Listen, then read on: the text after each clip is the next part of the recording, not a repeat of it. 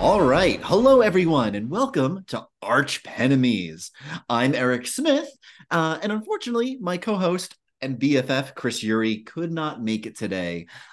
Word on the street, he is involved in some kind of duel with a rival of his own. And today, we'll be talking about two French writers who got into just that. Marcel, I have been mispronouncing his name while talking about it on the podcasts before this one. It's Marcel Proust, if I am doing it right this time. And Yes, you Jean, are. oh, thank God. And Jean Lorrain, two writers who ended up dueling one another. And that voice that just chimed in is the one and only Jordan Castle, who's here as Woo. our guest. Jordan, can you tell our listeners a little bit about you and your work? Absolutely. So, first off, thank you so much for having me on Arch Penemies. This is very exciting because I love old timey gossip and I love weird trivia. As for me, I am the author of Disappearing Act. It's a memoir in verse for young adults and older. So, I say a hard PG 13, just like this podcast. It's about the aftermath of a parent's incarceration, a first love, a best friendship, and more, coming of age chaos and heart. And I guess, I've had work in the New Yorker, Taco Bell Quarterly, and other places. So, I have range and I live in Philadelphia. I cannot see your house, but I am close to you. I love the range from the New Yorker to the Taco Bell Quarterly. That is fantastic. Yes, me too. You got to have the high and the higher. Yes, I agree. So before we jump into this bitter rivalry between these two French literary titans, Jordan, I have to ask you what we ask every guest. And since this is a new podcast, we've had all but two of them. What is your pettiest author rivalry? You don't have to name names, and really, it doesn't even have to be someone you know. Like, I don't like Jonathan Franzen, so there's a new one from me. What about you? Oh, so I love this because not technically petty. I guess this is pretty large, but it feels petty because he is dead. So, what do with that what you will. I am gonna pick on Roald Dahl. Much as I Oh, love his okay. work, he was, kind of a big old bigot and an anti-Semite, and we just don't love that for him. I actually did in doing my homework for this. I dug up a quote, which is very interesting. Roald Dahl actually died the year that I was born, which I didn't know Oh. until I was doing my homework. But I love this quote. I think you'll appreciate this too. It was somebody at the Anti Defamation League at the time who wrote in the New York Times, following his death, talent is no guarantee of wisdom. Praise for Mr. Dahl as a writer must not obscure the fact that he was also a bigot. I mean, could not have said that better myself. I love that. It's really funny. One interesting thing we've been learning as we've been working on this podcast is like some of the authors who we consider like classic authors and historical literary figures and all of that, like weren't like around all that, like they were around fairly recently, right? Like Yeah. we talked about Tolkien and C.S. Lewis in the last episode, and like C.S. Lewis died in like 1963, like on the same day John F. Kennedy was killed. Isn't Like, that wild? Like these are modern yeah. times. They've all been modern times. All right, so we used a lot of resources for this episode, as we do all of them. And our resident research expert, literary historian, and poet, Dr. Timmery Schmidt, pulled together some great bits to help really gel this episode together. We'll be sourcing from A Reader's Guide to Proust in Search of Lost Time by David Ellison, Marcel Proust, A Life, translated by Ewan McCarran, Marcel Proust, A Biography, Volume 1 and 2 by George D. Painter. Whoa. I know, two volumes. 16 Letters of Marcel Proust to Joseph Reinhardt by D.R. Watson. Proust, Class and Nation by Edward J. Hughes. Mirages and Mad Beliefs. Proust the Skeptic by Christopher Pendergrast. Resting Places, the Burial Sites of More Than 14,000 Famous Persons by Scott Wilson. I just love the Monto- idea. I know you didn't, but I was hoping that you had to read all of these to truly prepare for this. I mean, it is a lot. I love it. Timmery is, I don't know if our listeners have looked up our researcher, Timmery Schmidt, but she has a PhD and she loves research. She's someone who would be a student for her entire life if she could. So we're very Awesome. lucky to have her using her JSTOR access to help us with this Yes. podcast. Oh goodness, who else did we use in here? Oh, Monte Mare by Philip Julian, Emperors of Dreams, Drugs in the 19th Century by Mike J, Encyclopedia of Gay Histories and Cultures by George E. Haggerty, and James J. Conway's Strange Flowers website, which is a treasure trove of insight. I highly recommend checking out Strange Flowers. And there's numerous other articles that we'll be quoting as we move along through the story of how these two men decide to settle their differences with a gun. But first, I mean, as you do, obviously, just saying. Yes. as you do. But first, let's talk about our boys. We like to break down both of the authors before we jump into their rivalry, so you understand how they got there. And we'll start that with Marcel Proust. So, Marcel Proust was a novelist, essayist, and literary critic, widely considered to be one of the most influential writers of the 20th century. His work was heavily influenced by contemporary cultural change in France, namely the fall of the aristocracy and the rise of the middle class and growing influence of technology. His full name? Valentin Louis Georges Eugene Marcel Proust, all of which I Can I just tell you everything I know about Proust, including how to pronounce his name? I learned from the movie Little Miss Sunshine, and I am proud of that. Oh my God. I love that. And I Yes. completely forgot that that's a thing. That's everything that I know. I'm not kidding. They're going to take away my graduate degree, and that's okay. Well, so our boy Proust, in addition to appearing in Little Miss Sunshine, was born in Paris in 1871 as the Third French Republic was solidifying, a time of great political and social turmoil. There's a lot going on during this era. The government is literally established a year before he's born, after the Second French Empire collapsed during the Franco-Prussian War. It's this era of the French Third Republic that our kiddo grows up in, surrounded by political and social violence. But hey, his parents are rich. And not just We should rich. all hope, honestly, that we should at least be rich. We absolutely should. They're not just rich, but also socially prominent. His father, Adrian, is a renowned pathologist and epidemiologist known for his work with cholera. And his mother, Jean Clemence, was extremely well read and came from a wealthy German Jewish family. He had a close relationship with his mom. He's raised Catholic after his father, though he never really practiced and later becomes an atheist and a mystic. I just love that Now, he's also a mystic. Just like if I could yes. dream up one career for myself, it's probably to be a mystic. So good on him. So we're going to enter familiar territory with our kiddo's childhood. So, like many of the other folks we've talked about on this podcast, he was a sickly child. He I don't know why this is a trend, Jordan, but like every author we've talked about so far has some sort of sickly origin story. It's all very like Dickensian That's how for you become a writer. everyone. You have to like stay inside, you can't get a lot of sunlight. You're a sick child. We all begin that way in writing. I know it's wild. So he has asthma. So he has asthma, and his first asthma attack happens when he's 9. And while he's great in school, being ill disrupts his attendance. He ends up attending. Oh, there's so many names I'm going to mispronounce in this. The lychee Oh, I love that you cordyceps. said it like lychee, That's what I thought like it might the be. fruit. Lychee. This is my like high school Lycée. French coming back. My grandfather in heaven is like, Jordan, you can do this. I know. Yes. So he attends Lycée, a private school so elite and fancy that teachers have included folks like John Paul Sartre. It's still a school, actually. It's 220 years old. Presidents, emperors, prime ministers attended the school, and also William Carlos Williams. So much depends on the red wheelbarrow, right, Jordan? I also love, I mean, that man you have to have 3 names to attend that school. Honestly, that's what it sounds like. So we're right on track there.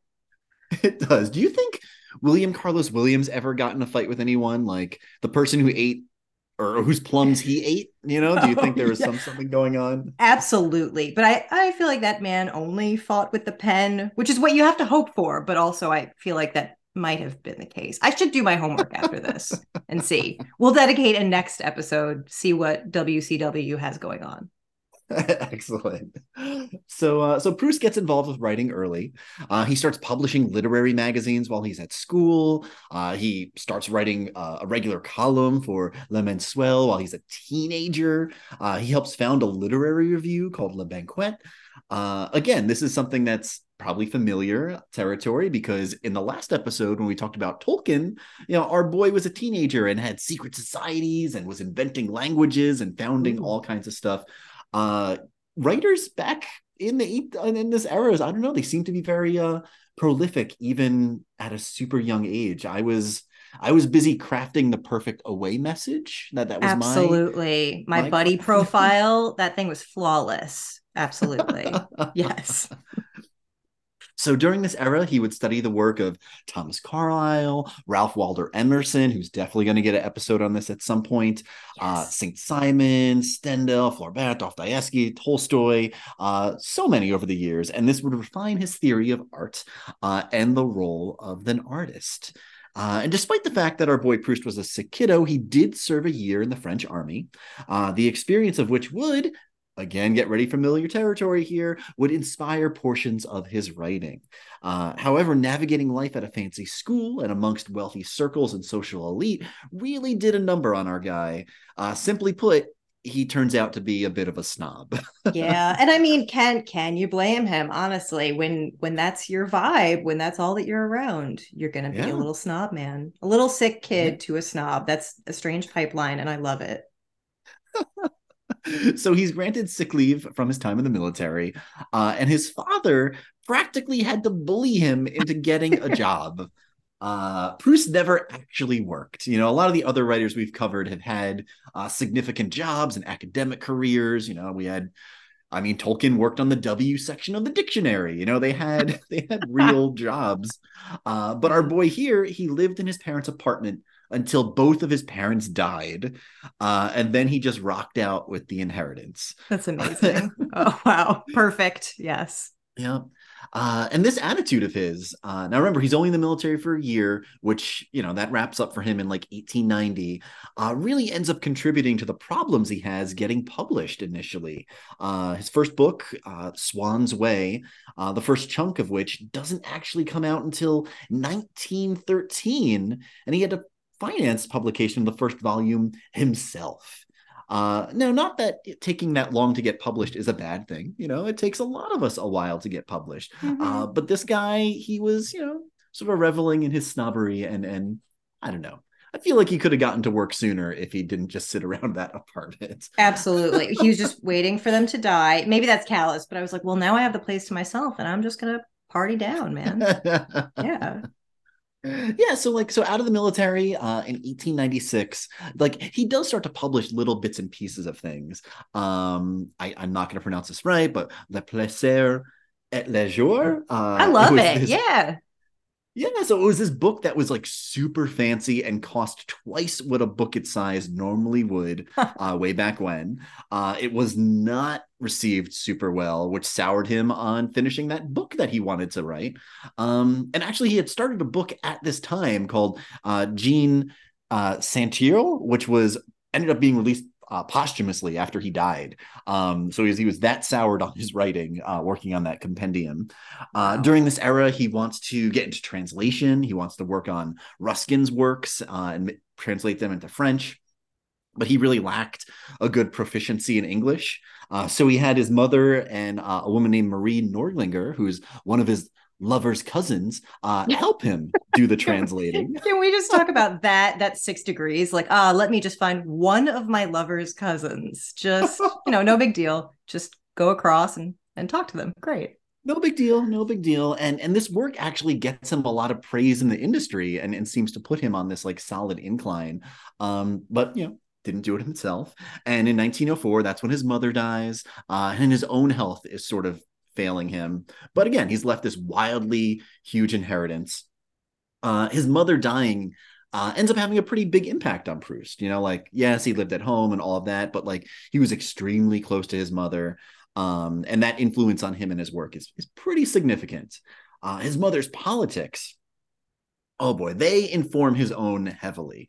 So he supports, and I think Proust's politics are really interesting because of just how like contradictory a lot of them are. So like he Yes. supports the French Third Republic, but he hates on all these other things, right? He condemns anti-clerical measures, but finds most clerics to be bigoted. He Mm. argues that socialism is a huge threat. It's a bigger threat than the church. Ooh. But then I know, but then he criticizes the insanity, quote unquote, of conservatives, who he considers dumb and ungrateful, and calls the Pope obstinate and foolish. There are So so it's many just highs and lows in that. I just I just love the roller coaster of it. You're rooting for him and then it's like, "Oh, but back up again." oh Yeah. yes. So he's what's known as a a Dreyfusard, and an early one at that. He's a supporter of Captain Alfred Dreyfus, a military man of Jewish descent who was falsely accused of espionage, convicted and sentenced to a life in prison. That's so Evidence proved he was. sad. Can I just I say I was know. really hoping that it was going to be someone who like loves Richard Dreyfuss and then it took a turn. So, yes. But okay. But this takes an interesting historical turn that I learned while we were working on this. So evidence proves that he's innocent, but it gets suppressed. The real culprit was acquitted by a military court on these forged documents. And here's the famous bit: writer Emile Zola wrote about the corruption in a famous open letter titled J'accuse, which is easily one of the most famous pieces of journalism ever. Look up Cool. the Dreyfus Affair; it's fascinating. Read up on Emile Zola. I don't think Emile had any rivalry, so we probably won't talk about them. But the first 2 years, the Nobel Prize was even in existence. The last 2 years of his life, he was nominated both years, so he's a very big Wow. deal journalism figure. And like, you hear that phrase "j'accuse," used fairly frequently. So it is from this famous historical piece. So yeah, a little history homework there for our listeners. If we dug into every nook and cranny, we'd never get to the fights, but I thought that was an interesting one, Yes. worth highlighting here. And the big takeaway here is that Proust was very complicated, right? He didn't believe in folks getting a leg up, though he would certainly get a leg up quite a bit from his parents and their wealth. He admired the legacy of Christianity in France and argued for it, but he hated the clergy. He differed from a lot of writers of his generation by rejecting nationalism and class sectarianism. And towards the end of his life, he rejected moves in France to hold up colonialism in favor of a more liberal version. So there's things here that we can very much root for, I think, when it comes to him. Yeah, I think there's a lot of, I mean, it's so interesting too to see what looks like progress, and not condemning someone who maybe has some good stuff going on in the end, which is Yeah, interesting. Little Miss we all have room to Sunshine grow. did not delve too deeply into that, so I'll have to get back to you. And we all have room to grow, for sure, for sure. Yes. So with his mother gone and an inheritance in hand and an apartment to himself, he spends 1908 to 1910 developing his skills and working on fragments about subjects like French nobility, women, stained glass windows, tombstones, and novels. Those are my personal favorite subjects, so I understand. They all go together. I want to read exactly that book, combining those things. Yes. And he keeps working on these things for a while, eventually adding in a first person narrator to the stories he wants to tell. Again, he couldn't find a publisher, so he kept changing things. And eventually, this becomes, what? I'm not even going to read the French version of this. It becomes the book In Search of Lost Time, the first chunk of which is published as Swan's Way, that chunk of a Ah. book that he was having a hard time publishing. It's metaphorically about his life and his struggle to write. And the finished book is 4,215 pages long, published in 7 volumes. Like he's Julia Child. Like, come on. Come on. All right. And, like, and it's so funny because like the it doesn't sound like you have much of a struggle to write when you have 4,215 pages. I Yeah, you don't know. have a struggle to edit, sir. Oh, Struggle to yeah. edit. So unfortunately, Proust, he dies before this book is completely published. Actually, the last 3 volumes were published posthumously. He dies in 1922 of pneumonia and a pulmonary abscess, and is Oof. buried in he's buried in Paris at the age of 51. And while, yes, he's remembered for his body of work and his stories and everything, he's also remembered for coining the term, fun history lesson, involuntary memory, a phenomenon of memory triggered by smell, taste, or sound. Like people always say that like smell is like the most nostalgic sense. You smell something and brings back a memory that you might have forgotten about. That's involuntary memory. Isn't that that's something, this is like a science lesson, but your amygdala, is that related to, I think Hmm. that's the scent memory thing. I also learned this from a movie. This is not embarrassing. Everything I know is from a movie. As a writer, this gives me shame, but it's all storytelling. We're all storytelling No, here, it so is I all love it. storytelling, like pop culture teaches you all kinds of stuff for sure. Yeah. And a lot of his contemporaries absolutely adored him. There's this quote from Virginia Woolf about him that's extraordinary, and I feel like every writer I know has felt this way about someone's writing compared to their own at some point. Virginia Woolf said, Proust so titillates my own desire for expression that I can hardly set out the sentence. Oh, if I could write like that, I cry. And at the moment, such is the astonishing vibration and saturation and intensification that he procures. There's something sexual in it that I can feel, that I can write like that and seize my pen, then I can't write like that. Scarcely anyone so stimulates the nerves of languages in me. It becomes an obsession. That's so saucy. Like, oh, Mrs. Dalloway. I just love it. Like only Virginia Woolf would come out with something where, and I love Virginia Woolf, but I love it that really could have been a sentence that's like, damn, wish I could write like that. But it gets saucy and heightened. It's very lovely. Like, what a compliment. Oof. It is such a compliment. Like I want one of my writer friends to leave something like that for me on Goodreads. Like just Absolutely. I'm really done. quick. After this, 5 stars. I have been titillated such that I cannot write myself. Oh goodness. So how did this man who like reveled in wealth and toiled in grief about his family, who wrote these epic stories, but still thought he couldn't write, come to odds with another writer in his neck of the woods, one who honestly he shared so much with. So let's talk about Jean Laurent. Born Paul Alexander Martin Duval, Jean Laurent was born, and I will point out how he ends up with his nom de plume in a minute. Yes. Jean Laurent was born in August of 1855 in Fécamp in the Normandy region of northwestern France. His dad was a wealthy ship owner. Jean was a novelist and poet known for starting trouble and writing about his horrific fever dreams. And he was nowhere near as famous or influential as our boy Proust. But yeah, I don't know. I heard you chuckle a little bit, Jordan, when I said his dad was a wealthy ship Well, I owner just because, like, love it. Like as if that's a did he? job. Could you imagine that's the Yes, description? Like, what do you do? I'm wealthy. I have a ship. Thank you. yes. Yes. And also, so many of these writers come from this wild wealth. Like, oh my Hmm. goodness, it must be nice. Must be nice. Yes. And I love what Jean here is known for. Drinking ether and then writing his horror stories. I honestly It's like just I love that because I think were it any other genre, like what else could you do in order to write horror stories? I have to ingest it. Perfect. no, Jean is fascinating. We don't have a lot about him as much as we do about Proust, but we'll dig into what we've got because he's kind of my favorite. It's incredible. So it's 1880. Jean moves to Paris and he takes out a pen name or a nom de plume, since we are talking about French writers here. After his mom finds the name Jean Laurent in a local directory, that's how he picks his pen name. He just picks it out of a book like that, which I think is great. Yes. Because I know, like in my day job, in my literary agent life, when people ask about a pen name, I'm always like, oh, it should mean something to you. It should be something important to you, so that you want to use it forever. And like in this case, it's just like pointed it at the yellow pages, and here we Yeah. go. Do you have, I mean, this is a separate podcast, but I'm like, do you have a secret pen name that you would use? Do you know?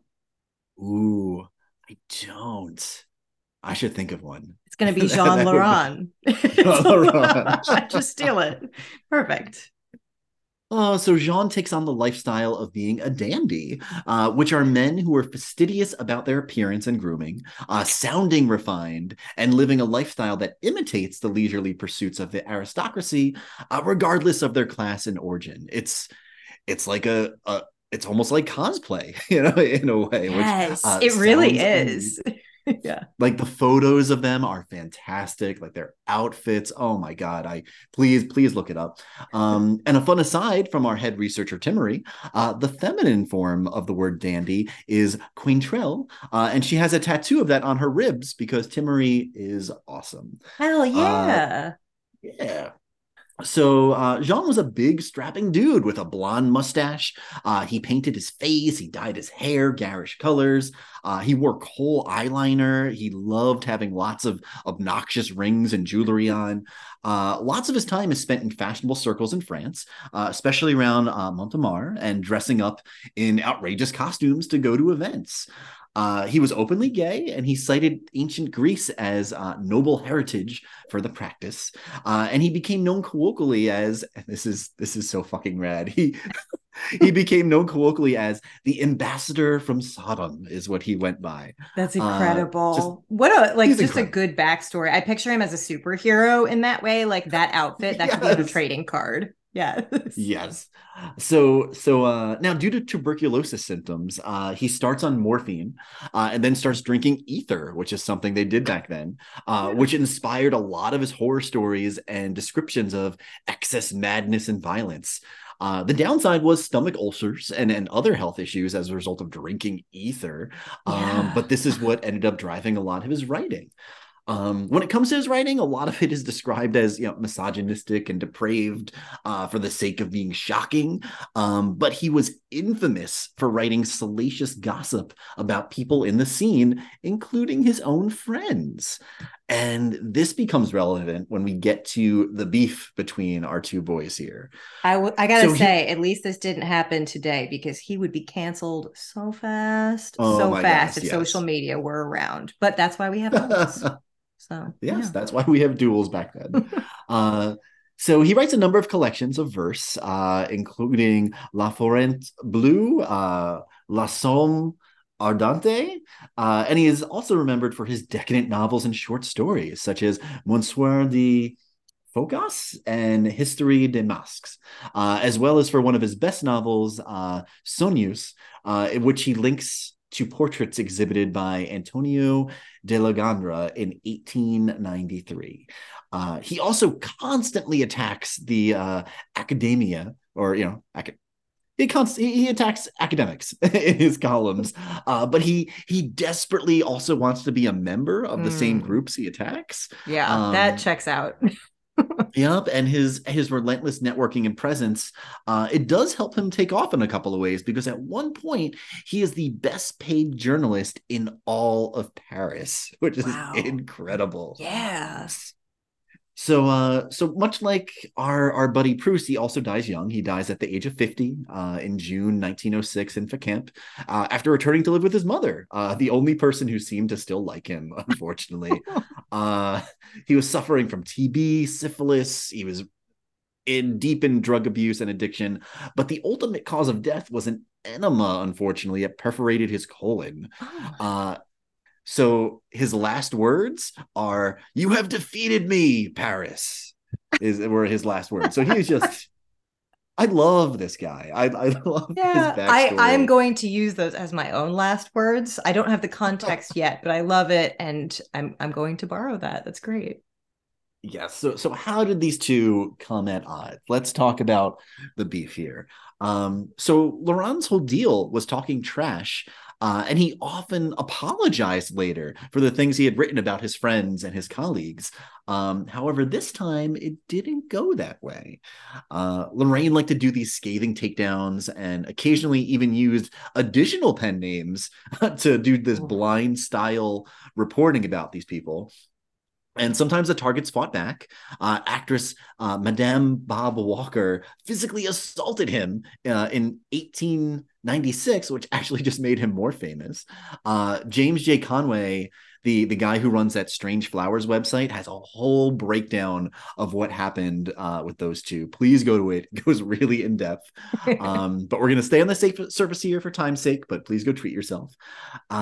In the daily French paper, Le Figaro, Jean Laurent wrote a lot of smack about a young writer named Marcel Proust, saying that he was one of those pretty little young men in society down with a bad case of literature. I am obsessed with that. I hope someone says that about me. Oh, Down with a bad case of literature. I do love that so much. yeah. Uh, so Laurent said that Proust's pleasure and days was a blend of elegalic flabbiness, elegant and subtle little nothings, pointless tenderness, inane flirtations in a precious and pretentious style. Oof. I Wow. mean, I that is love like that is a pointless tenderness. What a sweet thing to say. pointless tenderness.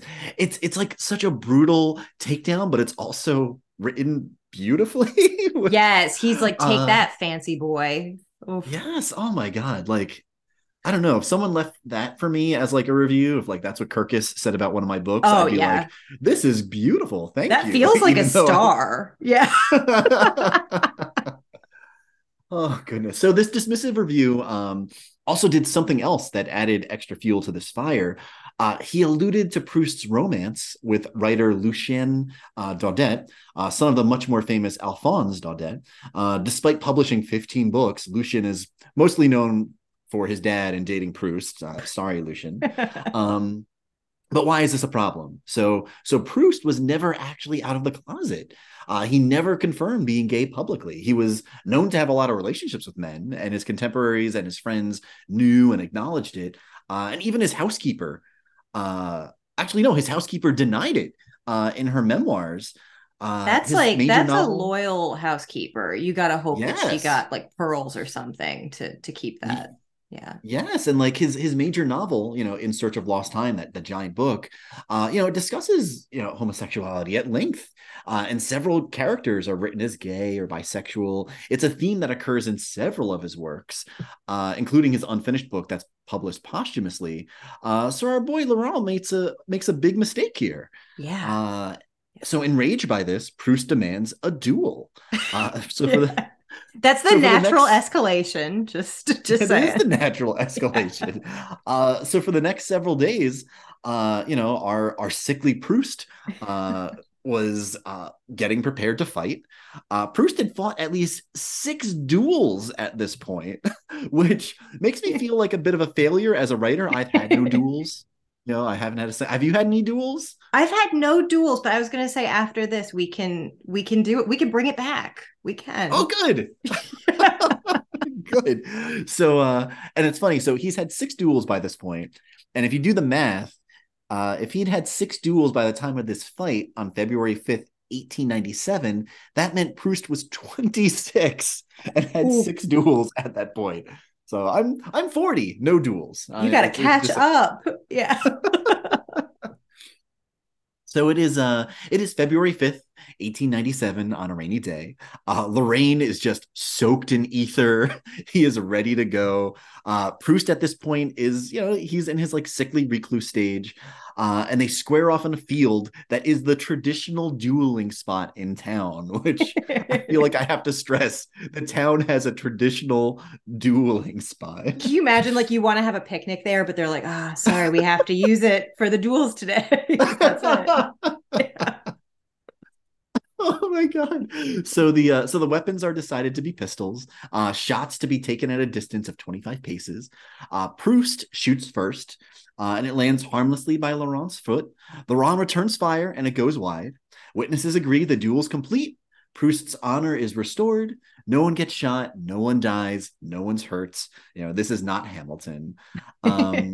However, afterwards, Proust refers to the duel as an example of what like a hardcore badass he is.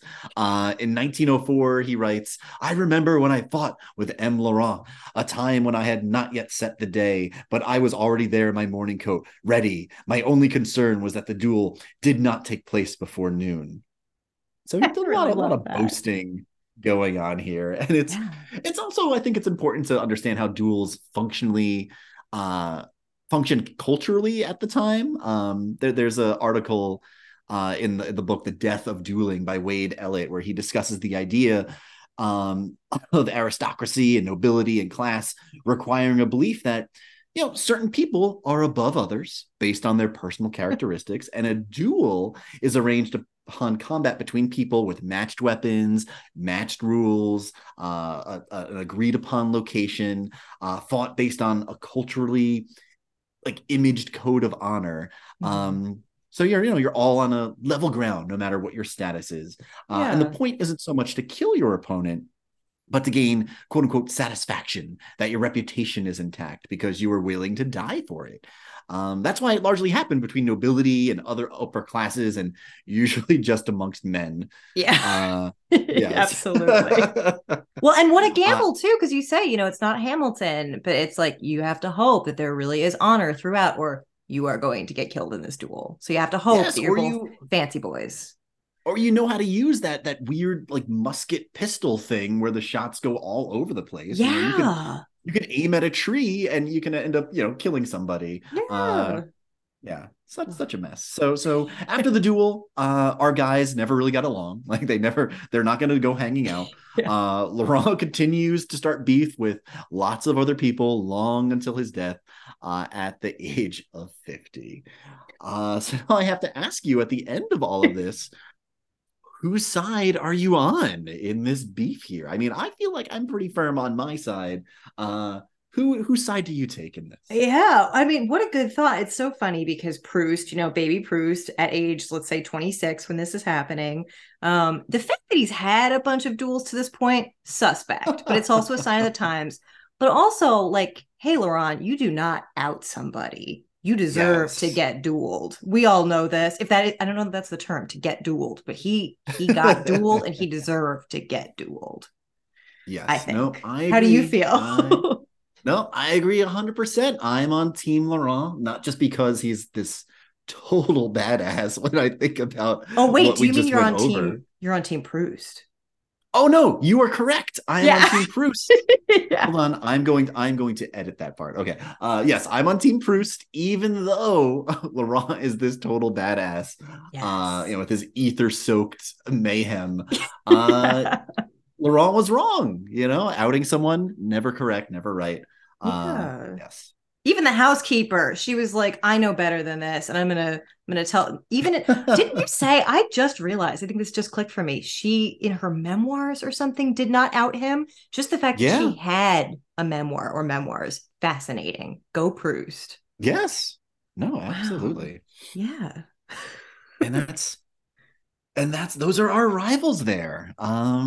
Before we wrap things up, Jordan, where can our readers find you? Like what should they be reading? Where can they find you on the internet?